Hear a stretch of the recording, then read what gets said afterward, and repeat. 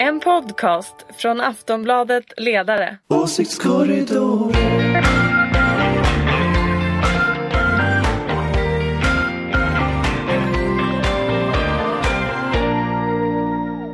Hej och välkomna till ett nytt avsnitt av podden Åsiktskorridoren. På något sätt fortsätter ju politiken mitt i den sociala distanseringen, vaccinförberedelserna och det allmänna decembermörkret. Så hur den är, vi har precis som vanligt massor att prata om. Med mig finns också precis som vanligt Ulrika Schenström, superpoddare, moderat och chef för den gröna och liberala tankesmedjan Fores. Så är det. Hej, här är jag. Japp. Lina Stenberg, Aftonbladets ledarredaktion och socialdemokrat. Hej. Och Anders Lindberg som är politisk chefredaktör för Aftonbladet. Hej. Jag heter Ingvar Persson och jag jobbar ju i vanliga fall också på ledarredaktionen. Men idag ska jag försöka leda den här podden på ett alldeles opartiskt och mycket rättvist och riktigt sätt. Som sagt, vi tar itu med nyheterna direkt. Och jag tänkte vi måste ju ändå börja med förra veckans riktiga politiska nördnyhet. SCB-siffrorna. Jag utgår från att hela panelen har läst dem framlänges och baklänges och upp och ner. Fanns det någonting överhuvudtaget som överraskade dig, Ulrika? Nej. Jag tyckte faktiskt inte. Och sen har jag faktiskt, jag är visserligen en nörd och läser den här mätningen varje gång den kommer upp och ner och fram och tillbaka. Men de har haft fel så många. Det är en stor eftersläpning på den också. Nej, och det som väl sticker ut mest är väl egentligen att liberalerna liksom inte ligger på mer än 3%. Det där är ju politikens problembarn för närvarande, får man väl ändå säga. Vad ska de göra? Och vi pratade om det förra avsnittet. Och jag tror inte det finns något mirakelrecept faktiskt för dem. Utan jag tror att det är fortsatt problematiskt. Och jag vet inte heller om de kommer att... Alltså, vågar man byta partiledare? Är det som verkligen är svaret? Eller är svaret att de faktiskt inte vet åt vilket håll de ska gå? Så behövs de? Ja, svenska folket verkar ju inte tycka det. Men jag tror ju att det finns plats för ett liberalt parti. Men det får ju Centerpartiet stå för då. Lina, var det något som överraskade dig? Alltså nej, jag tänker att det är egentligen helt logiskt med tanke på var vi befinner oss just nu. Att vi är i en coronapandemis andra våg och att människor liksom agerar och tänker utifrån det väldigt mycket. Och att egentligen skulle man väl kunna säga att alltså Socialdemokraterna gick ju bakåt från en tidigare mätning, men den speglar ju att liksom socialdemokratin var väldigt ledande i första vågen och liksom kunde ena landet. Det enda man kan säga är väl så här, det syns ju att man inte visar på samma uppslutning nu i andra vågen, kanske. Det kanske är en slutsats man kan dra. Och sen tänker jag att Sverigedemokraterna har ju backat från tidigare mätningar tillbaka på valresultatet. Kanske är det bara deras kärnväljare, eller bara, de är ju ganska många, men det är kärnväljarna kvar. Det är också liksom andra vågen, en långdragen pandemi, populism är lite överflödigt just nu. Typ så. Anders? Nej, men jag vet inte riktigt. Jag tänker, alltså den är inte förvånande i det som den visar, att liksom Socialdemokraterna går bakåt lite, Moderaterna går framåt lite. SD ligger ju väldigt lågt. Men det som jag funderar på, det är liksom hur många av de här gamla sanningarna som egentligen gäller. Alltså normalt sett så borde ju oppositionen ligga väldigt mycket högre mitt i en mandatperiod. Det är liksom nu man ligger som högst, om man sen faller man ju i regel. Och det är ganska svårt att hämta upp röster under andra halvan av mandatperioden. Och en sån här conventional wisdom, om jag tittar på den här mätningen, den borde vara att Moderaterna kommer att förlora. Därför att de ligger för lågt, deras block, i relation till de rödgröna och januaripartierna. En annan sån conventional wisdom som finns, det är ju att det är nästan omöjligt att vinna en tredje mandatperiod. Och de går ju lite mot varandra här. Men när man tittar på den här mätningen så slås jag i alla fall av att hur mycket av det där gäller egentligen? Alltså hur många av de här sanningarna funkar när det är en coronaepidemi, när det har varit liksom en arbetslöshetskris som vi är på väg in som kommer att vara enormt stor. Alltså jag tror att man kommer att behöva liksom på något sätt muddle through. Man kommer att behöva lösa det här politiskt efterhand. För att kartan helt enkelt inte längre är giltig. Och skulle jag då gissa, så skulle jag gissa att Moderaterna har en massa möjliga väljare där ute som kan vinna. Därför att SD är helt enkelt för tramsigt för riktig politik. Så när riktig politik händer och det är farligt på riktigt, då får de svårt. Så ju längre corona drar ut på tiden, och det ser ut som att dra ut hela våren nu, kanske hösten också, så tror jag SD kommer att få ganska stora problem successivt. För att jag tror inte deras väljare går tillbaka till SD, tror jag inte. Men jag tror de kan nog fördela ut sig på M och KD. Så att jag tror nog att det här visar att M har en större uppgång. Det strider helt mot liksom conventional wisdom, men jag tror det. SD har inte lyckats hittills. De har liksom tramsat omkring i det här. Och det verkar inte flyga. Men du talar om Moderaterna och deras block. Finns det ett sånt block? Alltså, vet vi hur blocken kommer att se ut när valet ska inträffa? Och Ulrika? Alltså, jag tror att det finns ett sånt block. Jag tror dessutom att det finns ett, så att säga, ett latent block och ett moderat block. Det finns ett M, KD, SD som finns. Som om de får majoritet i riksdagen så blir Ulf Kristersson statsminister. Så det finns.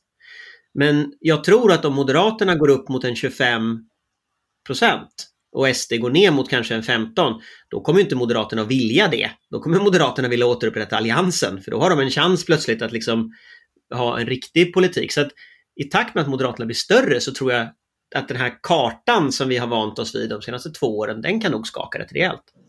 Jag skulle ju verkligen önska det här med alliansen, men jag kan säga så här.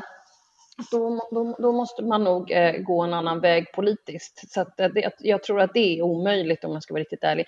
Sen att det kan finnas vissa moderater som tycker att alliansen, som jag, kan tycka att det är en bra idé. Men man har ju inte möjliggjort det rent politiskt. Så att det är ju bara någon det är ju nästan uteslutet, kan jag tänka mig. På sikt menar jag att det skulle kunna vara möjligt, men jag tror inte nu.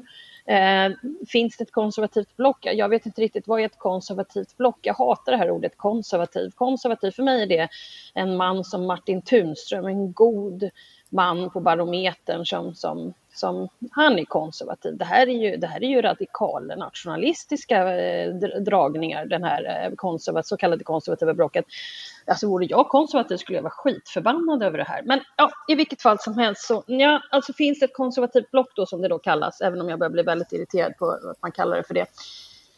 Ja, det finns väl några människor som tycker att det vore en fantastisk idé att ge Sverigedemokraterna inflytande. Det är väl de som vill ha det, och det är väl därför det finns en liksom diskussion om detta. Men ja, och nu har ju ändå Ulf liksom sagt att han kan tänka sig att förhandla och så vidare. Så att jag menar, ja, så det finns ju ett konservativt block på det sättet. Absolut. Även om jag fortfarande är arg över att det heter konservativt. Men okej. Så Lina. Jag är lite arg idag.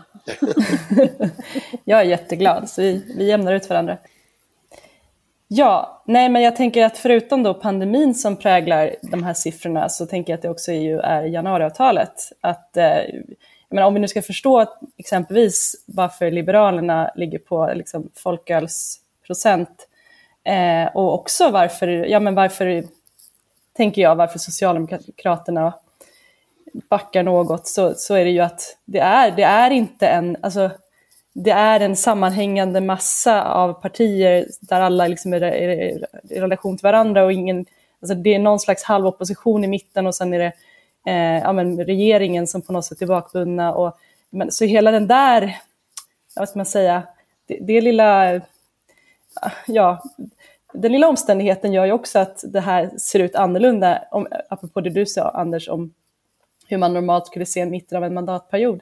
För det är ju också en helt annorlunda typ av regeringsmakt vi ser nu. Det är inte regeringen som liksom i sig själva står för sin egen politik, utan vi har också liksom, som hela tiden har liksom ena benet i det här januariavtalet som många då menar att Socialdemokraterna tvingas driva mittenpolitik. Och då kanske man också kommer tillbaka till det du sa, Ulrika, om att det kanske behövs ett liberalt parti, men om vi nu har en regering som, man kan säga delvis då driver en sån politik, så kanske inte Liberalerna behövs. Men jag tänker att det finns, jag tänker att det blir lite omkastade roller mellan Ulrika och mig här också, för att jag tror liksom lite mer på Moderaternas strategi än vad hon gör, vilket är lite intressant. Men jag tror ju att det där liberala i mitten, som du säger... Men man ska ju ha med folk också, Anders. Du ska ju ha med jag tror att det liberala... Med tanke på att Moderaterna har lagt om sin politik, så varför skulle i så fall de andra vilja ha... Alltså, Nej, men jag är med på det. Jag är med på allt det där. Och jag tror att du kan säkert komma att få rätt. Men jag tror att det där liberala i mitten som Lina pratar om är personer som är borgerliga. Det vill säga, de kommer inte att rösta på Socialdemokraterna. Och tittar vi på mätningen av Liberalernas väljare, så ser vi att en ganska stor grupp där de kommer nog, om man tittar på liksom hur det här brukar utvecklas, och hamna hos Moderaterna. Och Moderaternas ambition, om de lyckas bli ett samlingsparti och håller öppet åt båda håll, så kan de faktiskt spela de här korten. Jag läser ju deras parti, du läser ju idéprogrammet på ett annat sätt, men jag läser ju idéprogrammet lite som att man ändå försöker ha dörrarna öppna. Ja, både till en borgerlighet. Men då kan man inte göra vissa liksom ställningstaganden politiskt. Men jag tycker det är rätt intressant. Alltså valet 2018 var ju ändå väldigt spännande, framförallt i Stockholms innerstad, när jag höll på att lusläsa hur folk hade röstat. Och där Strage-fenomenet faktiskt löser igenom att kvinnor, riskkapitalistiska kvinnor som bor i 200 kvadratslägenheter och kör sportbilar, röstade helt plötsligt på Socialdemokraterna. Och jag hade väldigt roligt på ett seminarium på ABF-huset, där jag undrade hur de här liksom överklass- och socialdemokraterna som man hade fått nu, hur man skulle kunna behålla dem. Och då kom ju värnskattens borttagande, det blev lägre skatter, och så ni kommer ju aldrig bli av med dem, Anders. Det kommer ju bli jättesvårt. Fast jag tror inte man ska underskatta det där i alla fall. Alltså därför att klassintresset ljuger aldrig, som någon skulle sagt. Men jag tror ju någonstans, och jag blev lite stärkt i det när jag såg att Centern nu övergav de här ensamkommande längs med landsvägen. Centern hade ju liksom ändå pushat fram att man skulle hjälpa de här ensamkommande. Nu dumpar man dem längs landsvägen, och med en retorik som var liksom, vi skiter väl i det liksom, ungefär. Men Anders, och då tänker jag så här, hade de där Strage-väljarna funnits fortfarande, då hade Centern inte dumpat dem. Så det har hänt någonting i opinionen. Men vi behöver inte bråka om det här, men jag tänkte bara säga det, att det är faktiskt ganska intressant. Jag pratade med en person i förra veckan, en kamrat som inte har politisk bakgrund, som jag faktiskt inte har en aning om vad personen vanligtvis röstar på, även om jag vet att personen i fråga inte är socialdemokrat. Häromdagen så ringde hen till mig och sa, vad ska man rösta på? Alltså jag känner mer och mer att man borde bli socialdemokrat. Och jag sa, herregud, hur har du kommit dit? Nej, jag tror liksom att de här andra är bara pajasar. Och då tänkte jag, det här kanske är det nya svarta. Mm. Ja, men det har jag alltid tyckt i och för sig, så det stämmer ju bra. Och det har ju inte alltid hjälpt. men jag tror faktiskt, men jag vill ändå hävda att man inte ska underskatta det där, för att jag tror att vad jag ser framför mig ändå när det gäller liksom de här gubbarna med keps som ändå Moderaterna brukade vinna och som dansar iväg till SD. De är väldigt arga nu på Stockholms innerstad, och Miljöpartiet, vet du. Ja, de är väldigt arga. Kepsgubbe är ju skitarg, va? Så att, absolut, vet, gubbarna med keps är jättearga. Hela Moderata samlingspartiet bara för att de här cykelvägarna, och de får inte köra runt med sina, och du vet det här med Hornsgatan, alltså, du vet, de bor i mitt hus. Men det är dålig stämning bland dem, väldigt dålig absolut, stämning. Men om man tittar på SCB:n, om man inte bara tittar på din trappuppgång utan också på SCB. Och så går det ju inget bra för Moderaterna i Stockholms stad. Nej, men då ser vi samtidigt att det går inget bra för SD heller. Nej, men de bor ju i länet, inte i stan. Men drar man ut kurvorna från det här tillbaka till förra valet och drar ut kurvorna, så är det ganska tydligt att SD har misslyckats med att få med sig det här. Och det öppnar faktiskt en möjlighet för de där människorna som bor i Stockholms innerstad. Även om de kanske förra gången några av dem röstade på sossarna, så är Stockholmsregionen som helhet genuint borgerligt. Och de där kommer att fördelas om liksom i en slags borgerlig gegga De kommer inte att fördelas över till liksom den goda sidan. Och det tycker jag ändå är väldigt intressant. Något säger mig att... Det är kepsarna som straffar Moderaterna för att de har gjort upp med Helldén. Men vi skulle kunna prata hela programmet om det här, men nu släpper jag det här och är tyst och sur igen. Nu är arg. Men jag tycker de ska fortsätta straffa för att de har gjort upp med Helldén. Men problemet för dem, tror jag, och det är det här som kommer liksom förlängningen att avgöra detta, det är att om de röstar på sossarna kommer de också få Helldén. Och det gör liksom att de är nog där de är. Jo, men de kan ju straffa Moderaterna nationellt. Ja, vi behöver inte djupa mer i det här. Vi har flera år på oss. Männen med keps sitter helt enkelt fast. De blir inte av med Miljöpartiet hur de än gör. Nej. Det verkar vara den stora slutsatsen. Väldigt, väldigt jobbigt. Ja, sen som sagt, vidare här då. Den stora frågan, eller en av de stora frågorna under mandatperioden har ju varit LAS, eller arbetsrätten som man säger när det handlar om liksom i politiska diskussioner. Och ni som känner mig vet ju att jag är specialintresserad av sakfrågan. Men idag tänkte jag att vi borde försöka reda ut hur det här kommer att påverka politiken. Vem var det som blev gladast i fredags när IF Metall och Kommunal meddelade att de går med i den här uppgörelsen med Svenskt Näringsliv och PTK? Var det Stefan Löfven, Annie Lööf eller kanske Nooshi Dadgostar? Stefan Löfven blev både gladast och ledsnast. Han blev både gladast och ledsnast. Mm. Ja. Lina? Ja, men Eva Nordmark blev väl allra gladast, tänker jag. Alltså, hon kunde plötsligt andas lite lugnare. Men jag tänker att Nooshi också blev glad. På riktigt. Annie Lööf blev väl lite låtsasglad, tror jag. Jag tror att de som blir gladast på lite sikt av det här tyvärr kan bli vissa delar av arbetsgivarna, inte alla. Företagarna till exempel var ju snabbt ute och surade över att de inte hade fått allt de hade pekat på. Men jag tror att i förlängningen av det här så splittras också LO i förlängningen av hela LAS-grejen. Så att även om resultatet fungerar, liksom det resultat som blev, och nu finns ju en uppslutning kring liksom den här uppgörelsen, och det är mycket bättre med en uppgörelse än en lag och så vidare. Om man liksom graderar trappstegen så är det här förmodligen det bästa alternativet som kunde bli. Men det faktum att vi har släppt in politikerna i det här är ett historiskt misstag av Socialdemokraterna. Man skulle aldrig släppt in Centerpartiet i såna här, alltså riktig politik. Och därför att det här är farligt. Nästa gång så kommer de att komma tillbaka och säga: vi kunde ju ändra det här med LAS-uppgörelsen. Låt oss blanda oss i parterna igen. Och så att politiskt så tror jag att det här är farligt. Riktigt farligt. Däremot så är det ju så att det finns antagligen inget bättre tänkbart alternativ. Och då är ju Stefan Löfven glad. Men på lång sikt för arbetarrörelsen så tror jag det är en strategiskt central fråga att hålla politiken borta ur arbetsmarknaden. För jag tror att den kommer bara att ställa till det. Det finns liksom inget positivt som kommer ut av att politiker lägger sig i sånt här.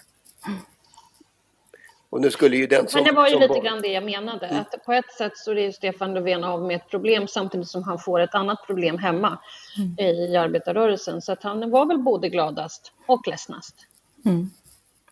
Jag är ju rädd att Centern kommer på någon ny dumhet till nästa gång som de ska blanda sig i. Och nu har de ju fått lägga sig en gång. Så nu blir det ju svårt att hålla lite så här barbarerna utanför portarna här liksom. Jag tänker att det också handlar om vad går liksom den röda linjen i precis det, vad bör politiken blanda sig i, och när har januariavtalet gått för långt? Och nu är det ju, kan vi inte backa bandet, men man kan ju verkligen undra om gick man inte för långt här? Alltså borde man inte ha satt hårt mot hårt, just för att det på lång sikt faktiskt inte är någonting som kommer gynna arbetarrörelsen internt, och inte heller, kan man kanske säga, de som nu är glada. Alltså de som nu har jublat efter den här uppgörelsen, det vill säga för Metall och Kommunal, det är bra för dem kanske mer på kort sikt än på lång sikt också. Och det är ju olyckligt att på det sättet har ju Centerpartiet lyckats slå in en kil väldigt, väldigt effektivt i arbetarrörelsen, och det är verkligen så. Frågan är vad kan bli nästa sak som man också kan förstöra och eller se till att arbetarrörelsen förstör för sig själva. Men var inte det själva meningen med att skriva januariavtalet? Jo, men det är ju antagligen det alltså, det var nog en inte oviktig del av syftet med det här. Att det skulle göra riktigt ont för Socialdemokraterna. Och även om det är så att parterna har tagit sitt ansvar och parterna har rätt ut det här i någon mening nu, så är det så att det är fortfarande, det gör riktigt ont. Och det är på allvar att det gör riktigt ont. Det här är ingenting som människor kommer att minnas det här. Absolut. Och det kommer att spela en roll under lång tid, tror jag. Och jag tror att jag är orolig, och det här är någonting som jag inte tycker man skulle släppt in politikerna i från början. Här skulle man inte accepterat skrivningarna om LAS i januariavtalet. Då hade i sådana fall man kunnat ta en ny talmansrunda i så fall. Sen hade väl Centern fått välja då om de skulle backa upp SD eller inte. Det vill ju inte Centern, så att jag tror att Centern spelade över sina kort och vann, och det tycker jag är tråkigt. Kort bara Lina. Du trodde att Nooshi Dadgostar, Vänsterpartiets nya ledare, kanske var gladast. Eller åtminstone lite glad. Varför då? Ja, men därför att det här är ändå saker som hon har hon är ny på sin post. Hon har drivit det här. Hon har visat för sina medlemmar att den här frågan är viktig.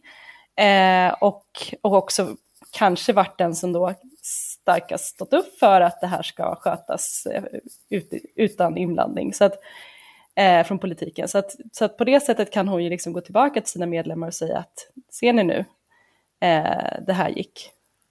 Så jag tänker att det är den första liksom, som hon är inblandad i som partiledare. Som är någonting som märks.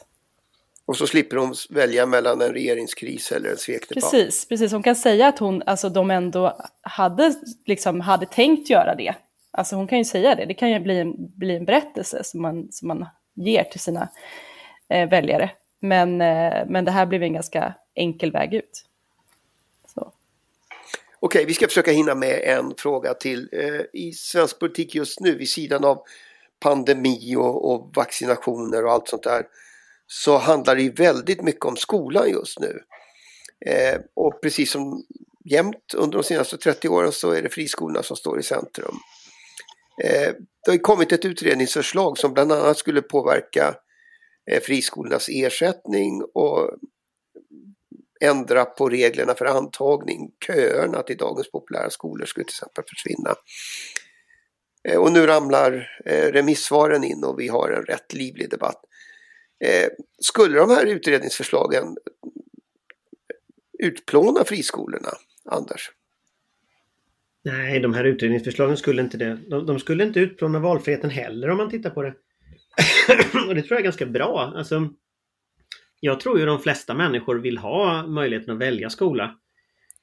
Men det man är arg på, det är ju det här att man betalar skattepengar som sen tas ut i vinster.